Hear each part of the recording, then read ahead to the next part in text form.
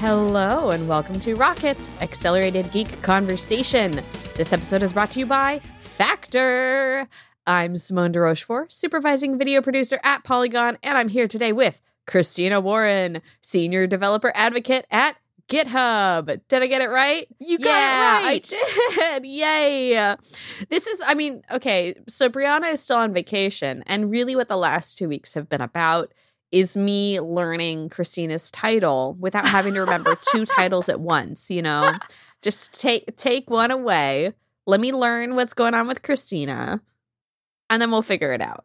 You're finally doing it. You're finally doing it, baby. Finally doing it. We have an exciting show for you today. A little brief update on one of our favorite scamsters, and then we'll be talking about, can you believe it? Some tech topics. We'll be talking about some roadblocks for the Activision Blizzard and Microsoft merger, as well as the open beta of a new decentralized social media app called Blue Sky. For dessert, we're going to be chatting about the degrading relationship between Disney and our favorite Florida governor, Ron DeSantis. Our only Florida governor, really. Mm-hmm. So the worst. You know he's only 44? Is he? He feels like an ancient sort of crypt monster that has been plaguing the people. You're not wrong on that, but I was a little bit surprised. I learned this like a few hours ago. Does that make him an elder millennial? No, he's okay. like he's like Gen X. He's cusp. He's like cusp. He's literally like that. Like he was born in 78. He's literally the cusp. Absolutely horrifying. Thank you. Our boosties are going to get a dose of patented Christina and Simone chaos because we will be discussing some of the most salient and important rumors of our time, those being the completely unfounded and almost certainly false dating rumors of Fernando Alonso, Formula One driver, and Taylor Swift, pop star international extraordinaire.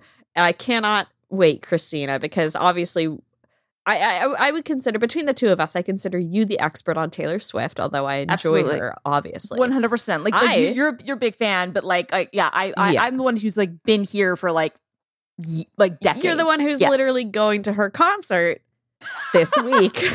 True. First of three. First of three. And I am the person who's going to the Miami Grand Prix next 2 weeks from now to see my wife, Fernando Alonso. So, I mean, imagine. Okay, so you have to tune in to hear this information because, like, our wives could be getting married. Our wives. Oh no, Christina. Okay, wow. It's really just going to be kind of a grieving session, I think. But let's get into it. Because we were on a time crunch. All right, here's our update. Here's our big update, top of the show.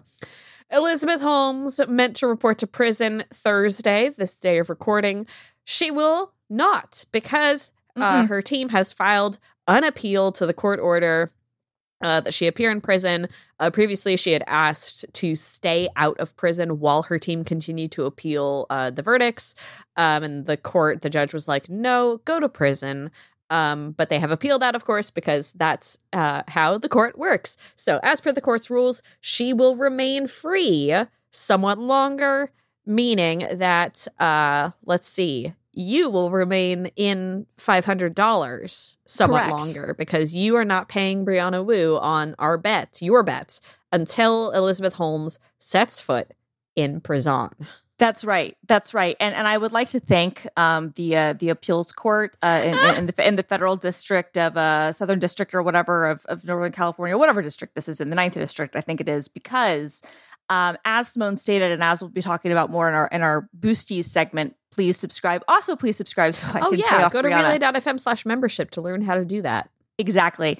Relay.fm/membership. Sign up. But as we'll discuss, I made kind of an impulsive decision this week to take my mom to Taylor Swift, and I I could use the delay in paying things off. Let me just put it that way. So, and here's the thing: what this has done is, I know when you initially said, "I'm not going to pay up yet," Bree took you to task a little bit, and you said, "You know what? Anything could happen. I will not believe that woman is going to jail until she sets foot in jail." Absolutely. And I think that over and over again, you have been proven correct in saying, I'm going to hang on to that $500. Yeah. And you know what? You may have made an unwise financial decision in making this bet, but in delaying payment, you have shown wisdom and growth. Right. Yeah. Again, look, I'm under no illusions that I am almost certainly going to lose this money. That said, my whole point with all of this was just like, this is not going to be an easy, like, oh, we're sentencing you and you're going to jail, because A, I didn't think she was actually going to get convicted, and B, or sentence, let alone sentenced to this length of time, or B, I was under no illusions that the system of justice that we are in means that someone like her, someone would with just money, would just report when initially supposed to. Right. Yeah. So. Yeah. Listen, you're earning interest on that money, and that's what matters. Okay, let's move on into our main topic of the day. Microsoft and Activision Blizzard's $68.7 billion merger has hit a roadblock in the form of the UK's Competition and Markets Authority, or CMA, which has effectively blocked the merger over concerns about cloud gaming. The CMA says that the merger could, quote unquote, alter the future of the fast-growing cloud gaming market, leading to reduced innovation and less choice for UK gamers over the years to come. The CMA's conclusion seems to hinge around whether or not Microsoft and Activision's games, or Microsoft would make Activision's games, which I guess will become its games, exclusive to Xbox Cloud Gaming and the Xbox ecosystem. This has been on the radar for a while. It was, I think, part of the initial concerns that were raised about this, and Microsoft has spent, a few, or basically, since the deal was proposed, trying to mitigate these concerns. It signed deals with Nintendo to bring like Call of Duty to that platform, with other cloud services like NVIDIA's GeForce Now, as well as Ubisoft and Boosteroid, promising basically basically signing 10-year deals with those platforms to say, okay, you can have Activision games on your cloud gaming services. We're not locking them up. So there turns out there are other cloud gaming services out there that aren't just Xbox Cloud Gaming, which was news to me. I was going to say it wasn't news to me. I'm joking, but also like, come on. Exactly. I was going to say, I was like, okay, yeah, because NVIDIA's thing is actually like, there's not. I mean, there are services where you can play games on the cloud. Yeah, but, and Amazon Luna, which like has, I guess, the infrastructure potential. But anyway. So UK regulators, let's see, this quote comes... Oh, yeah, and before we get into this, just my disclosure. I used to work at Microsoft. I still work at a company owned by Microsoft. I have Microsoft stock. That is a fact, and that will not change. I know a lot of people in Xbox. I have no insight into any of this, but that's my conflict of interest statement right there. Thank you for remembering to do that, because I forgot. Yes. So initially, I think a lot of the noise about this merger focused on whether or not Call of Duty would end up siloed away on Xbox. But the cloud gaming thing is actually the bigger issue, according to these regulatory bodies. So now it is the time to talk about it. As Nicole Carpenter writes over on Polygon.com, a website that I work for, the big picture of cloud gaming includes everything around how information is stored, saved, distributed, and accessed. Although, from what I've seen, most of the CMA's discussion of it is about like UK customers being able to access games. Yeah. It's not like GDPR. I don't think technically applies anymore, because the UK is no longer part of the European Union, and the rest of Europe hasn't expressed the same concerns in this way. So I think that the data thing is... Sorry, go on. No. Finish your. That was me. That was my listening face. Okay. That was me making my. Where's she going with this face? Yeah. No, I was going to say. So I mean, I think that I don't think that the focus is honestly about like customer data. It's really about like what you were saying about like. Can you have Call of Duty on my phone? Exactly. And what does that do for potential competition things? Yeah. One more quick point. Yes. To your point, let's see. The EU's decision is going to happen on May 22nd, and then our own FTC over here has like expressed that they are against the deal, and that's kind of where the other regulatory bodies stand.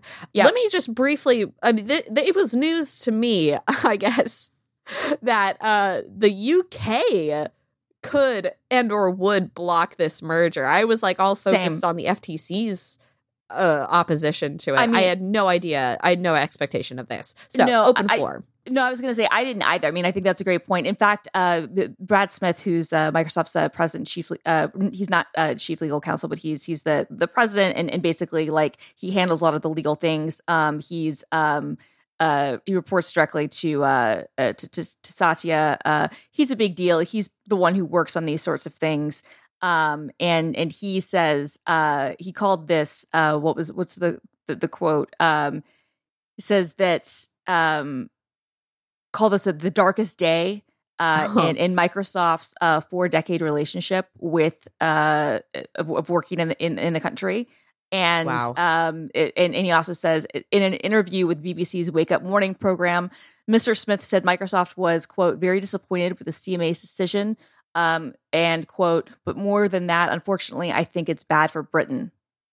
And then he says it does more than shake our confidence in the future of opportunity to grow a technology business in Britain than we've ever confronted before. People are shocked, people are disappointed, and people's confidence in technology in the UK has been severely shaken. There's a clear message here. The European Union is a more attractive place to start a business than the United Kingdom. Ooh. Yeah, there is some girl animosity. Microsoft is peeved. Yeah, and I should note, and I should note, like that's kind of significant right there. I think that the response to this is really interesting because I can tell you Microsoft has a significant business interest in the UK. We have like they have a significant like local entity that runs. They have tons of jobs. They have tons of like data centers, tons of contracts, and so I don't. I mean, and the implication there. I kind of don't know if he's wrong in saying that it's. I mean, whether you think that it's a good or a bad thing, like if you think the merger is a good or a bad thing, putting that aside, I think that there is something to be said that like you said, we don't know what the EU's response is going to be, but so far their objections have not seemed to be anywhere near as strenuous as this. They've seemed much more open to the carve outs, and like conventional wisdom would say. One of the reasons why, and this, I don't even think that this is conventional wisdom. I think this is a straight up fact that one of the reasons that you see so many tech startups in the United States versus the rest of the world is because of regulatory situations. Yeah, and again, I'm not making a judgment to say like I'm against regulation. I mean, in general, I do think that government regulation tends to be bad because most governments don't understand things. But I'm not against like the sentiment that's behind it. I want to make that clear. But I do think there's something to be said for the fact that you don't have the startup ecosystem and you don't see massive, huge companies being able to start from nothing in other places. I think there's truth to be said in that. But in my mind, like the UK, at least historically, is try to hold itself as a little bit separate from that. Like hence one of the reasons of like breaking apart from the EU to begin with. So, but man, those are some fighting words to be saying that about a very important partner. I mean, it's almost like he's being like, well, if you don't want our gaming deal, we'll pack up our toys and go home. I mean, he's not actually saying that, but that sort of comes across that way. It really is, and I think obviously it needs to be, because they're looking forward to whatever's going to happen with the FTC. They're looking forward to, like, how's the EU going to react to the UK making this decision, given that not that governing bodies function like high school cafeterias. However, the EU seems to have enjoyed giving the UK a little middle finger lately because of the Brexit. So I'm curious to see. I mean, they're obviously, as you pointed out, their decision has, or their indications have been mostly in favor of the merger, but I don't imagine that the UK making this decision would sway them the other way. But it is it feels strange to me, like, from my reading about it, like the CMA's reaction to the deals that Microsoft made. Let's see, quoting from the Verge piece, the CMA says the deals are too limited in scope, with models that meant gamers had to acquire the right to play games, quote unquote, by purchasing them on certain stores or subscribing to certain services. That's not accurate. I truly do not understand, to be perfectly honest with you. Like, the merger, for better or for worse, I will say, like, the consolidation that's happening within the gaming industry, I don't think is necessarily good. Sure. Having one of the biggest, like, frankly, the company that makes the best game subscription service, has the biggest cloud service, makes a lot of notable big games, having them purchase one of the biggest game developers is, I think, a concern when it comes to talking about monopolization. This specific issue, I do not understand at all, because Microsoft has historically been the company that is most devoted to making sure that you can play its games on other platforms, because they know that once you do, you'll be like, it seems like these are good. Right. Maybe I should consider this platform, which is kind of how like competition is intended to work. Yeah, I was going to say, I mean, like, I could understand this argument if Xbox was not in third place. Mm-hmm. Right? Yeah. But the Nintendo Switch, and especially like Sony, are so, like, way more people have those consoles. That's just a fact. Yeah. Now, if you're counting PC gaming with it, then that's different. But, like, I don't think that's fair. First of all, I think that they're completely different markets. Yeah. Second of all, actually, to that point, that's a thing that you would think would make that they would be happy about, and the fact that you can play Game Pass on both your PC and your Xbox. Right. And you know, potentially even your phone, if you're doing like the streaming that way. I mean, that is kind of one of the things there, is that, you know, in terms of what sorts of games you have access to, if publishers choose to opt in.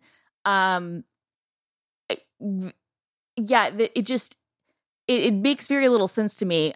This is something I'm quoting now from a piece from Bloomberg that was updated yesterday afternoon. She says cloud-based gaming services generated just $5.1 billion in 2022 revenue, while console sales amounted to nearly $35 billion, according to research firm Omdia. And so that would be, like, I'm assuming globally. I'm not sure if that was like constrained to one area or not, but that even in itself, we're talking about a very small amount of revenue in comparison. And then this is another quote from the piece: "It's just not a big market," said Michael Pachter, an analyst at Wedbush Securities, citing cloud gaming's volatility and potential to change. Mm-hmm. Quote, "It doesn't make sense that Microsoft would keep nascent cloud gaming services that haven't even been imagined yet from launching by locking up content." He compared the agency's reasoning to the idea that no other streaming service could compete with Netflix. And yes. and I think that's exactly it. I mean, because there's nothing that's in this carve out from what I can even see that says, oh, we would not allow these games to be on any other cloud gaming service that does not even exist yet, right? Yeah. I don't think that they will. No, I don't either, because it goes against their interest. Them at all. I was going to say, it goes against their interest to be like, oh no, you can't play any of these games on any other cloud gaming service. Like, it goes against their interest. Like, yeah, I mean, at least for something like this, and they've already said that for 10 years, franchises like Call of Duty will be available other places. And I mean, look, Sony, I have to give Sony credit for this. They've done a hell of a snow job because they don't even have a cloud gaming service. Yeah, I mean, PlayStation Now or whatever it is, they're crapping the bed on this particular front. They are. I mean, to the point that like Sony literally, it's like also with what infrastructure Sony are you doing this? Like, it's bizarre. And from what I understand, Microsoft has approached Sony about like making sure COD is still available on its platforms. And like, if we're talking about exclusivity and making games not available, Nintendo and Sony, but primarily Nintendo, are the two companies that are notorious for locking their games to specific consoles. And I would say the difference here is Nintendo does not acquire game studios. True. So Nintendo, I don't think, is actually relevant in that conversation. They don't acquire game studios. Yeah. So this is about an acquisition. Sony, however, does. And with the exception of Bungie, who they acquired last year, Destiny is cross-platform. Every single studio that Sony has acquired is for exclusive Sony-only games. Because that's part of what they do to make the PlayStation attractive. That is what they do. Whereas if you look at the history of like Xbox acquisitions, yes, there have been Xbox exclusives. There are a few things from Bethesda and others, but by and large, the big franchises, like that has not historically been the case at all. Like that's actually kind of been one of the, why? Because like Microsoft has to sell its products on Steam.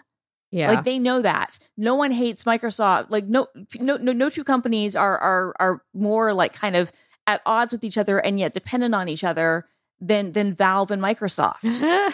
and yet that works, right? Yeah. Like literally like the biggest things are available on Steam. So why anybody would think like all of a sudden, we're not going to allow games to, especially from big franchises that are already cross-platform, we're not going to allow that to happen. Like, look, net new, brand new content, like greenfield content. Okay, maybe you have that argument, but that's not a franchise yet. Like, that's not that becomes to me. That's just like a competitive. Like, how is that different than any other exclusive? Well, and here's the other thing. I guess to make some final points. So many, a lot of the big games that we're talking about here from Activision Blizzard, like Overwatch. Multiplayer. Yep. Benefit to having it be cross-platform. Yes. Let's see. I'm totally blanking on other games. But like Activision Blizzard does make multiplayer games that COD. Freaking COD. Yeah. COD is a huge one. Well, I was going to say, and this is the thing. Like, if you look at it historically, who's the company that has been absolutely adamant against cross-console play? Sony. Yeah. Even Nintendo is like, sure. Yeah. So it is it's bizarre to me. We'll continue following this. I do not understand the reasoning at all.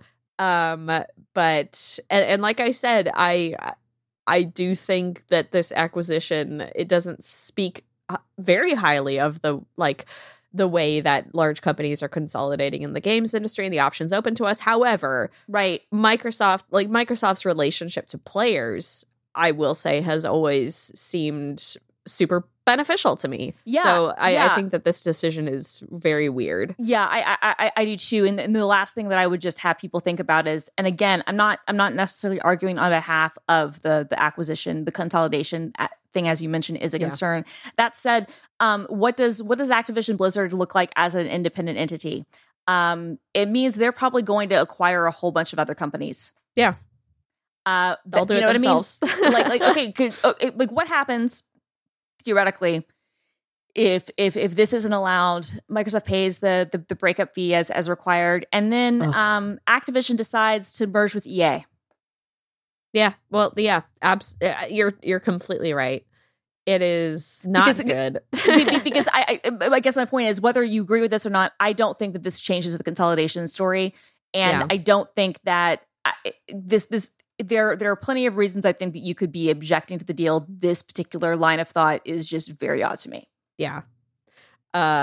I remember the other thing I wanted to, but no, we don't have, sorry. It's just purchasing games on certain stores or subscribing to certain services is the entire model of the games industry. Yes. And it's very funny to me. No, I was going to say, I was like, that is literally the whole thing. Like, it would be wonderful. You're telling me I have to buy games on the services on which they're available? I was going to say. And they don't just automatically make them available for every single device that I have?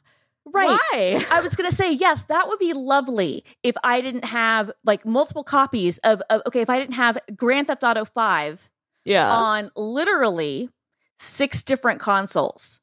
If they didn't keep re-releasing Skyrim for every device under the sun. Right. That's what I'm saying. Anyway, all right, we're done now, but anyway. This episode of Rocket is brought to you by Factor. This spring, you need nutritious, convenient meals to energize you for warmer, active days and keep you on track, reaching your goals. Factor is America's #1 ready-to-eat meal kit and can help you fuel up fast with ready-to-eat meals delivered straight to your door. You'll save time, eat well, and tackle everything on your to-do list. So skip the trip to the grocery store, skip the chopping, the prepping, and the cleaning up too. Factor's fresh, never frozen meals are ready in just 2 minutes, which is way faster than any takeout option. So all you have to do is heat and enjoy, then get back outside and soak up that warmer weather.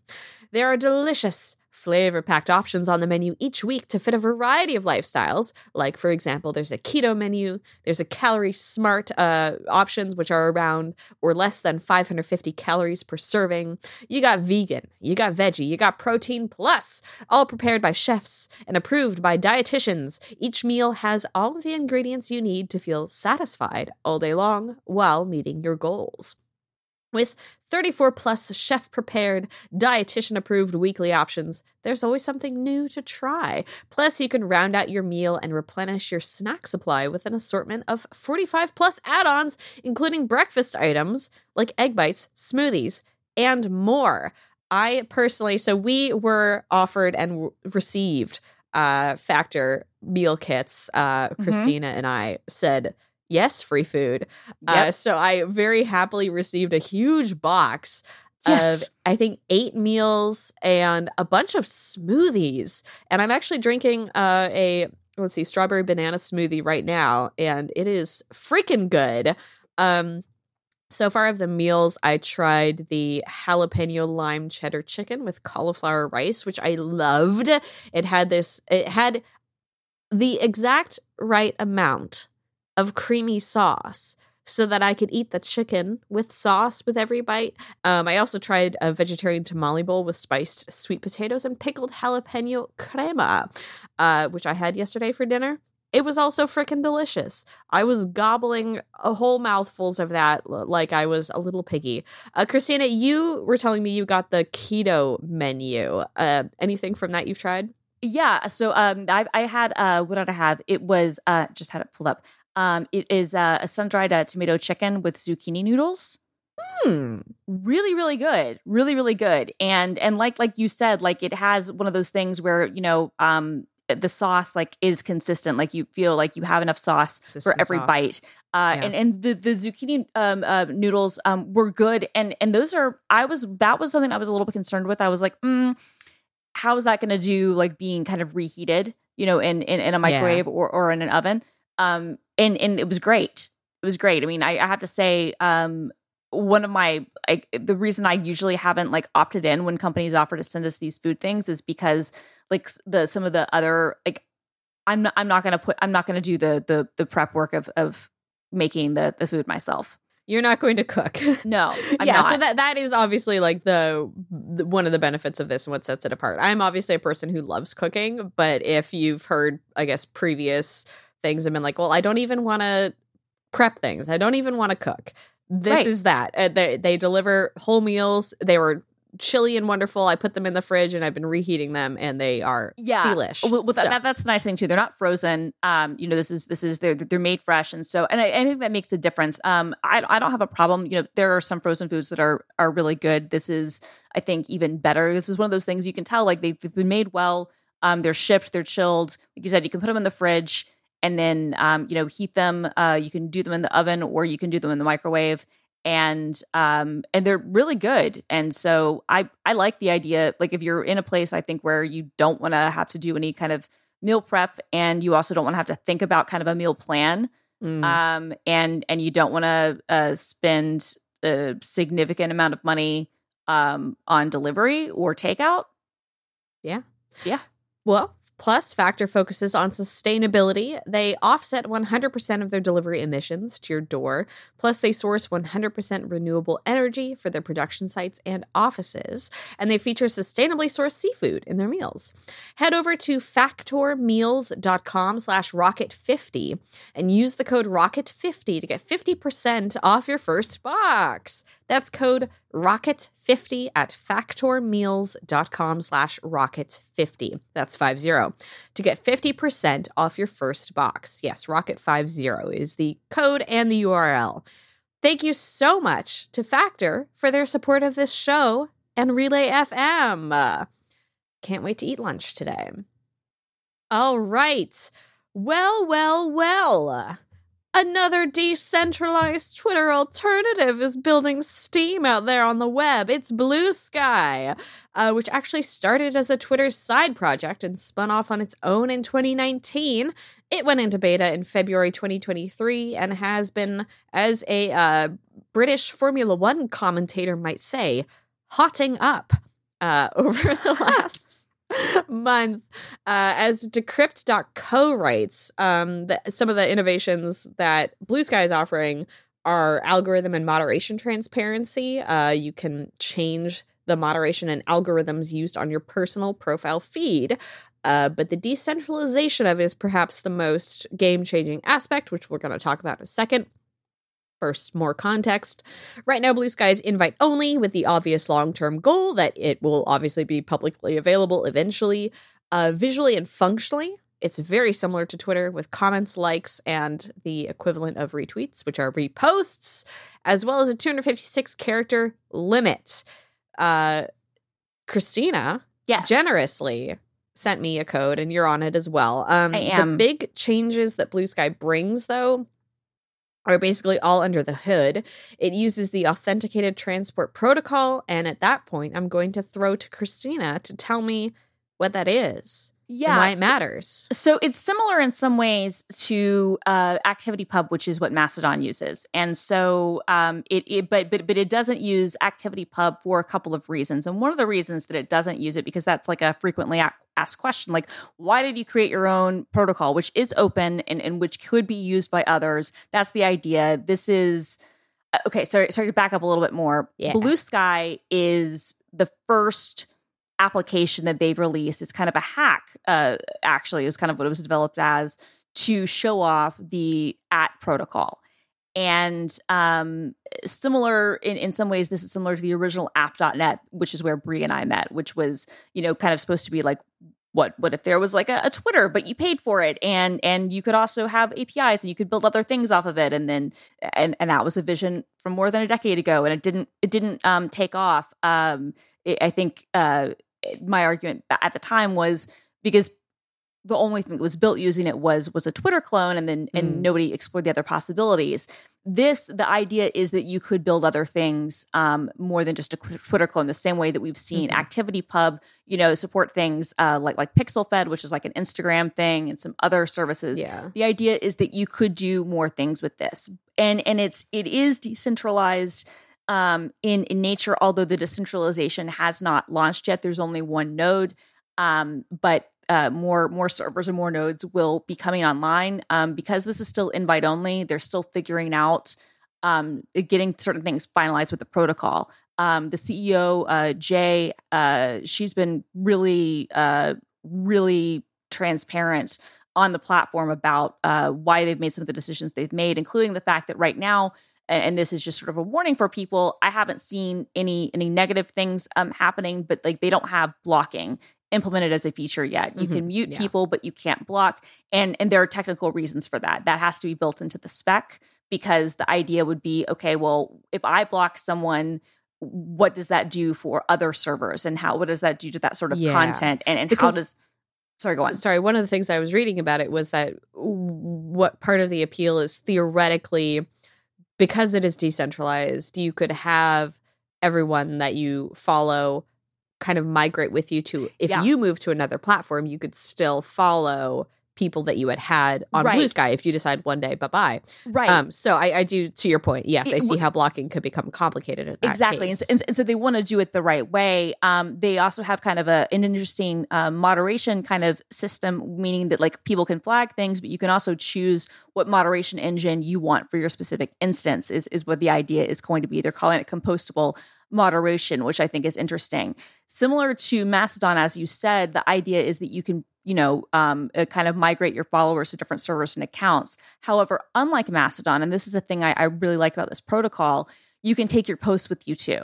So one of my biggest criticisms of Mastodon, and not so much ActivityPub, but Mastodon, and Mastodon has zero interest in implementing this.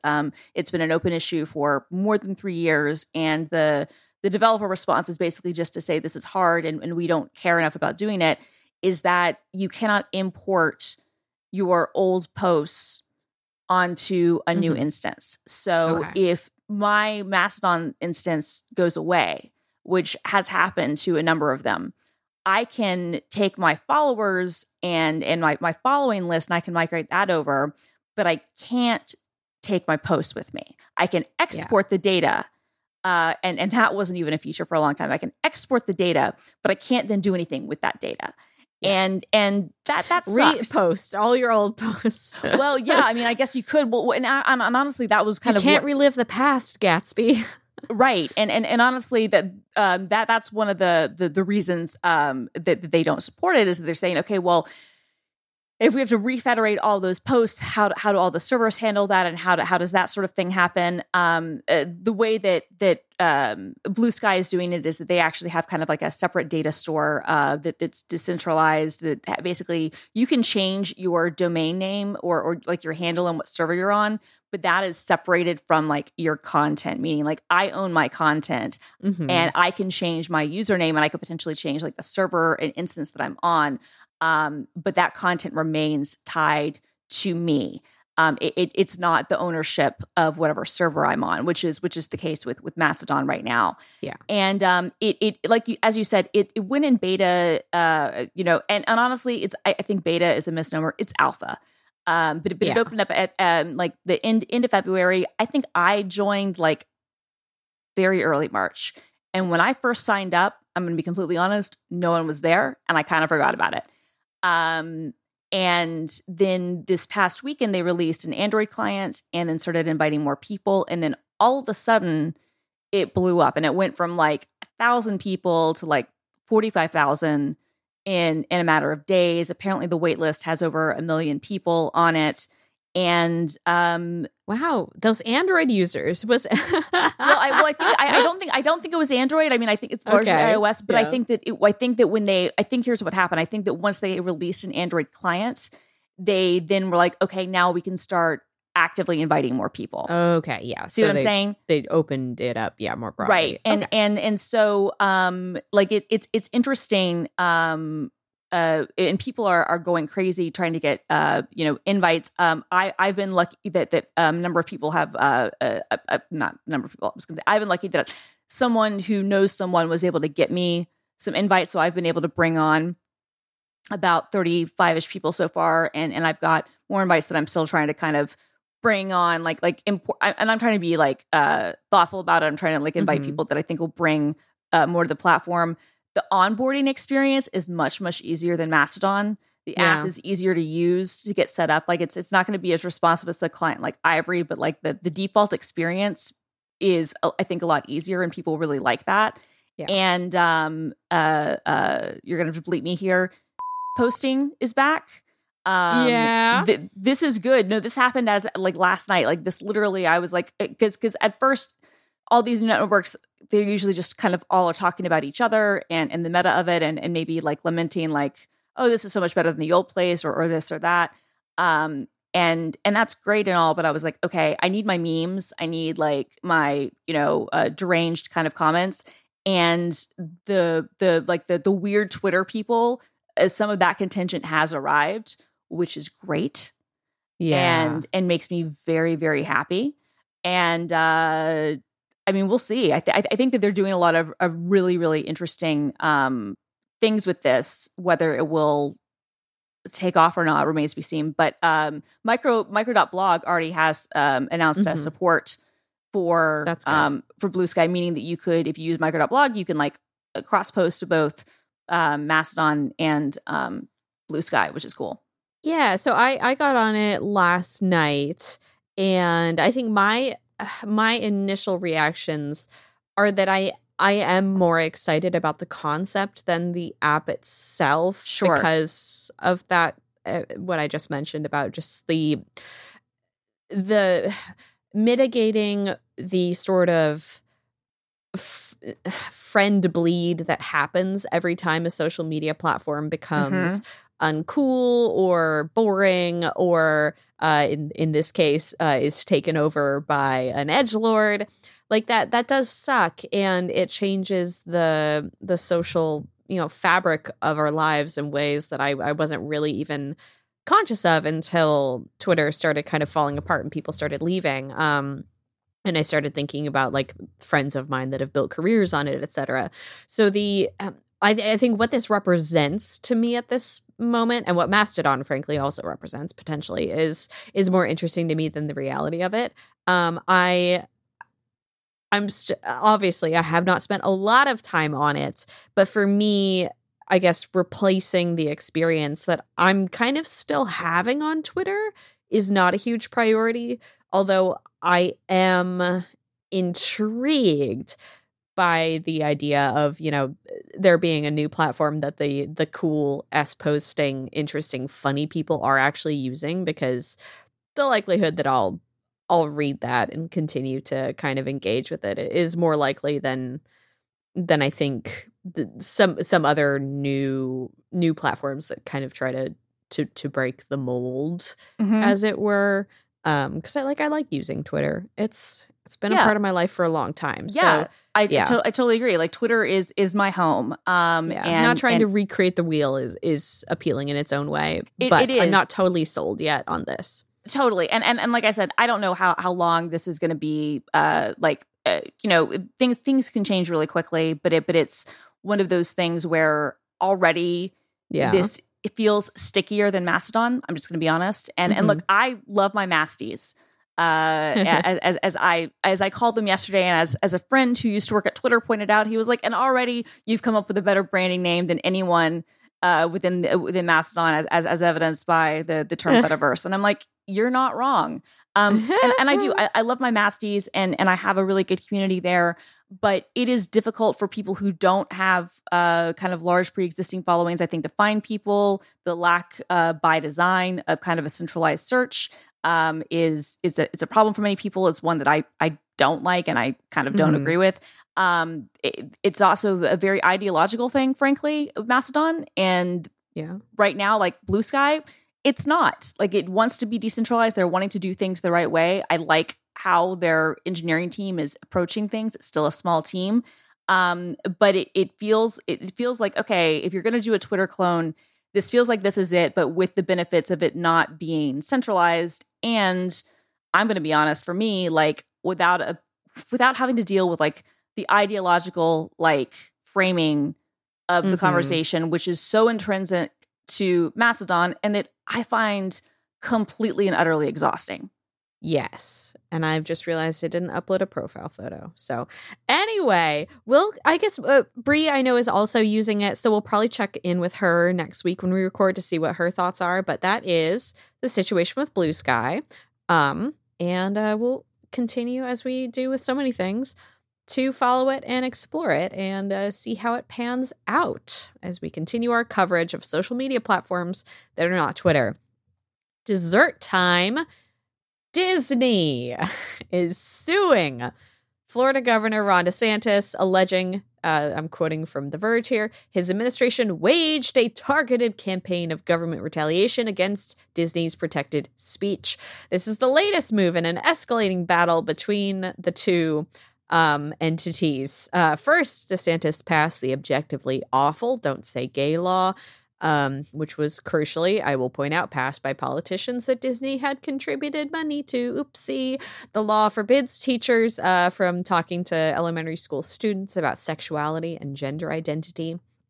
In retaliation for Disney saying, we don't like that, even though oopsie, DeSantis took over Disney's Reedy Creek Improvement District, which basically let Disney act as its own county around the parks and the park area, according to THR, giving it the ability to impose taxes, adopt ordinances, and provide emergency services on land that's home to its sprawling theme park resort, among other powers.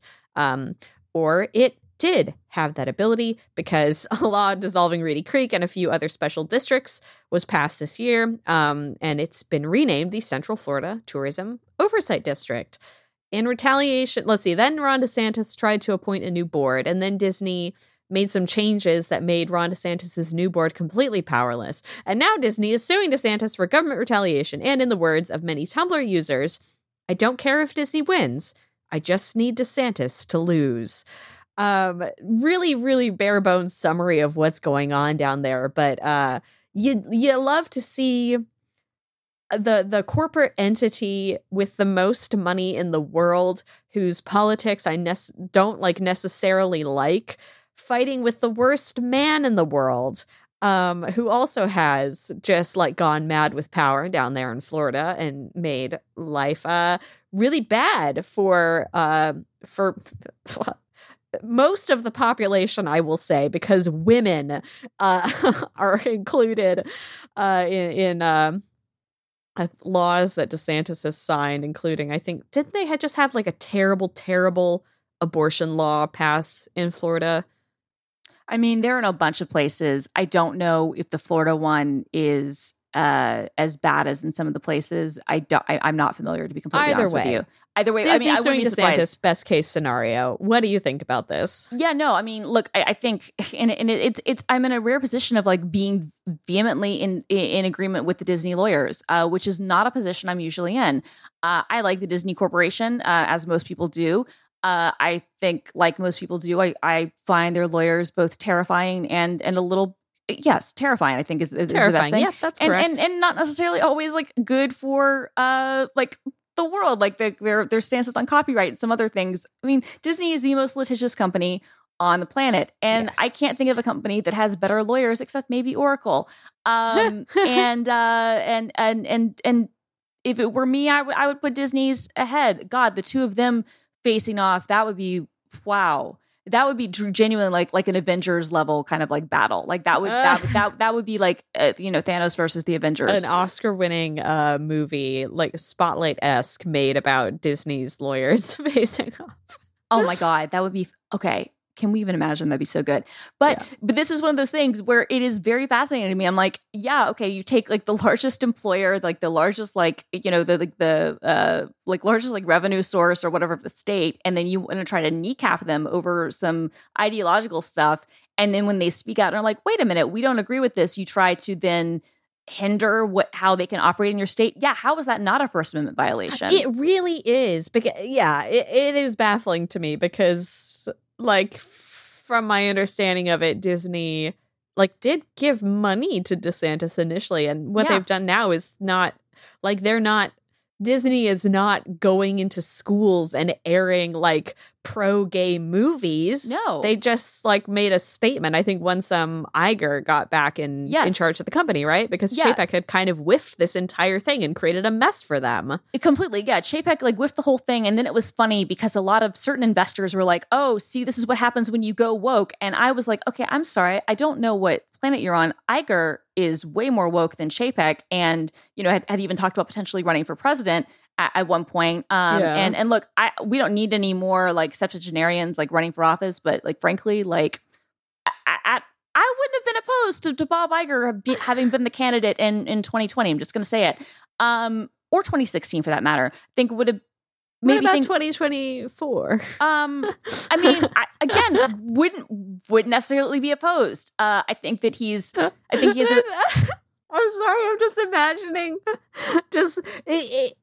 obviously this wouldn't be the case, but the future America where the Disney party candidate runs for president. I mean, honestly, can you? I mean, we deserve this. We are a freaking mess of corporate conglomerates and monopolies. We deserve the Disney party. We honestly do. I mean, look, imagine things would be the government would be run so well, things would be really expensive, and you would have like this feeling that things were just not like right. Like there'd be this uncanny valley thing about how like government services were run. You're like, I don't feel like this is okay. This feels fake, but it's run really well, and I'm really happy. And I'm not even thinking about like how high my taxes are. Or what else I'm paying. Like it'd be interesting. No, but this is, but Chapek whiffed the whole thing. All they said was, we don't agree with some of these policies. And he took a long time to speak out, and then employees got mad at him about it. Whereas, and Iger had even criticized him. This is before he'd rejoined as CEO, and he wasn't even chairman anymore. He was like, just like a big shareholder, and was like, I think that this is terrible. Of course this is bad. And now he's basically, because here's the thing with Bob Iger, like he might be woke, he might be whatever, but like he's first and foremost like a businessman, and he's going, okay, you're trying to mess with our money, you're trying to mess with our business, and you're trying to control things and run our business, and no one's going to control Disney except for Bob Iger. Bob Iger, didn't want to leave control to begin with. Like he delayed his retirement like 6 times. Basically forced away over here. Oh, completely. He forced away a whole bunch of potential successors, picked the wrong guy by his own admission, and then came back like after he was gone. Can't get enough. So it's like, do you think that this man is really going to hand over the keys to the kingdom, pun intended, to Ron DeSantis and the state of Florida? Absolutely not. But also putting any of that aside, I really do think that this is a First Amendment issue. Like people, a lot of times when we talk about free speech, it is not a First Amendment issue. It is talking about private, speech on private platforms. In this case, this is absolutely the government punishing you and encroaching on free speech. And as has been proven, corporations are allowed to have speech like that. That's been a proven thing. So I'm excited to see how this shakes out. But man, I wouldn't want to be the state of Florida because, again, biggest employer, massive reason for them to have, tourism. It reminds me a little bit of when Georgia, my home state, tried to pass some of the bathroom bills, and Hollywood was basically like, okay, well, if you do that, we're all going to pull out. And then even the state of Georgia, who notoriously hates the city of Atlanta and hates that the city of Atlanta is the only reason that Georgia is at all a relevant state in the conversation, because without which it would be West Virginia. And yeah, I don't care who that insults. That's objectively true. Nothing against anybody who lives in West Virginia, but it's, lowest on the totem pole for reasons. And without that, Georgia would be there too. And when that happened and you're like, oh, all of our money, which comes from the city of Atlanta and which comes from the, the tax bills from the Film and Television Office would go away. They were like, okay, well, maybe we won't pass this, even though we actually really do hate a lot of our citizens. People. Yeah, exactly. So I don't know. It's fascinating. I think, but this is a very interesting thing to see how this will play out. But it's not dissimilar with Montana. It's a little bit different because Florida has way more money than Montana, but it's kind of like Montana's idiotic like attempt to try to ban TikTok. And I'm like, you do realize, and I'm like, and I'm like, you do realize, and part of that bill is like, oh, we will fine Apple and Google and any app store who allows Montana citizens to download the app, which completely wouldn't pass the thing federally or whatever. Like that's the states can't do those things. But on the other hand, it's like you do realize that like Apple and Google have like orders of magnitude more money than your entire state budget, and like that's kind of the same way with like Disney and Florida. Like Disney literally has more money than the state of Florida. I just saw an article. Yeah, the AP published an article, 2 hours ago. Governor Ron DeSantis says that Disney's lawsuit is political. Yeah, no joke. Yeah, I think that's kind of the point. Yeah, of course it is, because you made it political. because you are trying to control what they're doing. I mean, also, can we just talk about? And I know we got to go to do our boosty stuff. The irony of a pro business, like pro like government not intervening, kind of like a governor and state who tries to put all these things into place, being like, oh yeah, but we the government can now impede a business's ability to run their business because we don't like something they said. Like, but that's not political, right? I was going to say, but also, like, can you imagine if this had been any other scenario, like where it wasn't a Republican doing this? Can you imagine what the Republican response would be? Oh my God, the chaos! It would be awful. Also, I Googled it. DeSantis, yes, signed a 6-week abortion ban into law in Florida. Oh God. On April 14th. So, oh my God. Okay. So that's horrific. I mean, you don't even know if you're pregnant. In most cases, at 6 weeks. That's absolutely horrific. And so Florida Ron DeSantis has personally done a lot of things to hurt the category of people with uteruses as well as LGBT people. So yeah, he sucks whole butt. Okay, but let me pose a question to you, because this just occurred to me, and this is really, oh God, this is a really terrible thought, but I'm going to put it out there. Okay, so DeSantis is polling behind Trump, and that doesn't mean anything yet, but it is true. What if this Disney lawsuit, what if this ensures that Trump is the nominee? Oh, God. Yeah. Yeah, I just had that thought, and I had to share it because it ruined my like enjoyment of this, and so I had to share it with you. Well, we'll see. We'll see. I mean, I'm still here for what the are popcorn. You up to? Yeah, of course. What are you up to this week? Also, my 9:30 did get moved to 10, so we have more than 15 minutes of time. Go on. Oh, fantastic! Because we're gonna need it. Okay, we need it. So we do. I need to hear all about this. So I am flying to Atlanta on a red eye tonight, and I'm taking my mom to Taylor Swift on Friday. Her first of 3 shows in Atlanta, the state that I was just speaking about. And where apparently there are already people in line downtown waiting just for the merch, just for the merch truck drop that opened on Thursday for the Taylor Swift concert. Don't do that. Oh my goodness. The merch, exhausting. The unique merch that she's offering on the tour is not that good. Don't wait 10 hours for a sweatshirt. Don't do it. Don't do it. Yeah. Anyway, what we should be doing is trying to recreate her outfits. Correct. Through any means possible. We don't need the official merch, because her fashion on this tour is impeccable. It is impeccable. I saw a fantastic TikTok of, I think it was from the Tampa show, of she played The Man as one of her surprise songs, and a group of girls had all come dressed as The Man, and then were incredibly excited by it. It was great. Anyway, taking my mom to Taylor Swift. I'm very, very excited. And then I'm going to be in Atlanta for 10 days. So I will be recording remotely next week, because my nephew, his second birthday is on May 1st, but we're celebrating his birthday a week later. I know. Can you believe he's 2? He's already 2. Stop. I know. I'm so excited to get to see him. And so I'm going home, but more importantly, I'm going to Taylor, and taking my mom to Taylor. My mom was a little bit like, she was like, oh, I don't know if I want to, we want to go and do the whole thing. And I'm like, this is a once in a lifetime tour. Like, you do not spit on Ira's tickets, Mother Warren.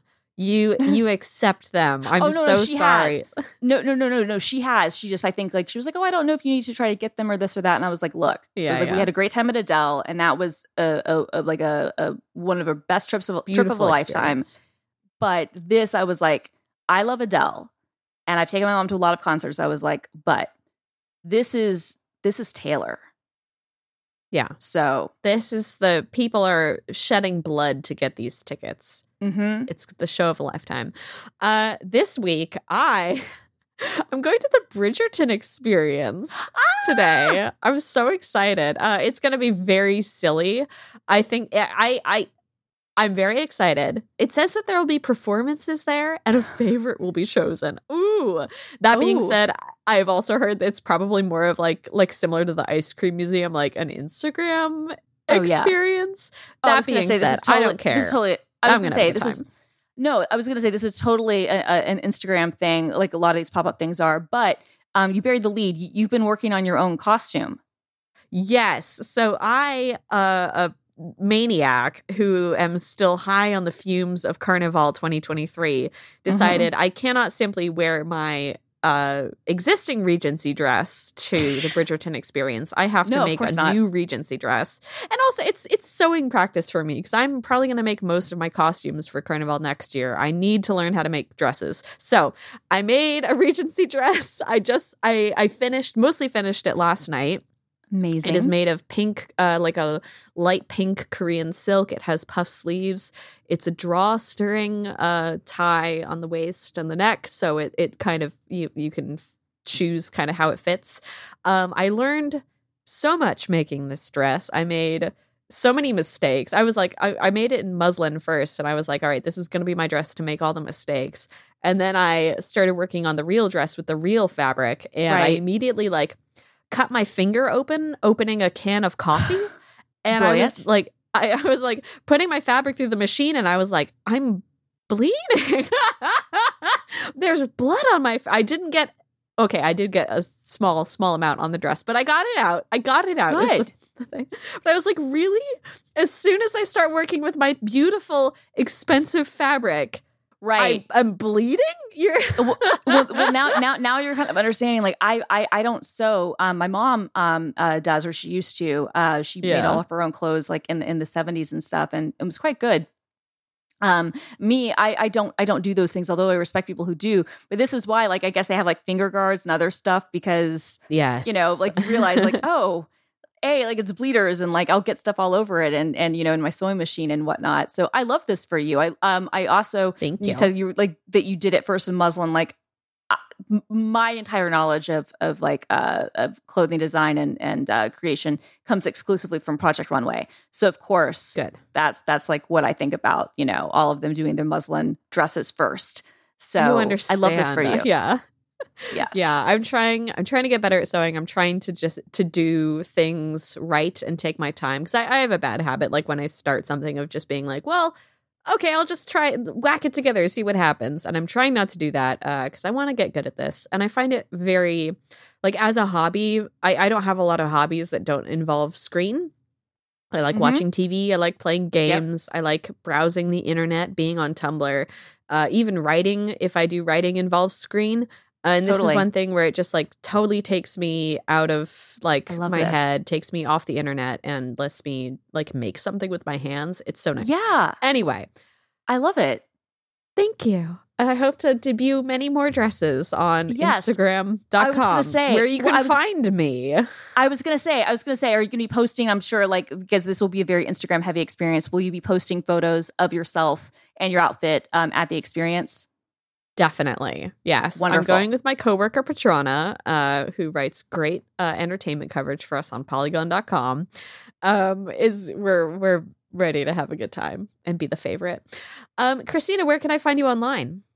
You can find me at film_girl on Twitter and Instagram. You can find the videos that I do at work at youtube.com/GitHub. You can find me at Blue Sky at filmgirl, one word, because they don't allow underscores, at bsky.social or whatever it is. I'm probably going to change it to my own domain, probably Christina.social, but it might be filmgirl.social. I don't know yet. Oh, and you can find me on Mastodon because I'm on all the things. I'm going to make a link tree, except it's going to be actually like my own. I'm not paying them. And I own a million domains at filmgirl at mastodon.social. So you can find me at all the places. I'm filmgirl or film_girl, depending. I try to use the underscore for consistency. It's not always possible. That's where I'm at. It would be nice if you could have it as one word on all of them, but I understand the need for the underscore. I know, but it's then I'd have popular name. But then I'd have to go back to 2007, Simone. And I'd have to go back further than that. I'd have to go back further than that when I chose to use underscores. I don't know why. Mistakes we were all made. Using them. We all okay. We all did. And look, also in fairness to me, I did not ever think that I would have a career that was almost entirely predicated on the fact that I was extremely good online. I did not ever think that like my social media network things would wind up leading to me having a job like this, like what we're doing here. Thank you, Boosties, for helping us continue to do this, let alone like my actual careers. So, yeah. And you can find me on all social media at Doom Quasar, including on Blue Sky, and on Instagram and Twitter, etc. And you can find my videos at twitch.tv/Polygon, youtube.com/Polygon. And our TikTok is at Polygon as well. Thank you so much to everyone for listening to this episode of Rocket. If you are a boostie, someone who supports the show directly gets an ad-free version and a bonus segment every week by going to relay.fm/membership and signing up. You are about to hear Christina and I wax on about Swift Onzo. The rumored relationship between Taylor Swift and Formula One driver Fernando Alonso. And it will be so normal, so normal and not weird at all. Thank you so much, everyone, for listening to this episode of Rocket. Please consider leaving us a review on Apple Podcasts or Spotify. And this episode is terminated. Terminated.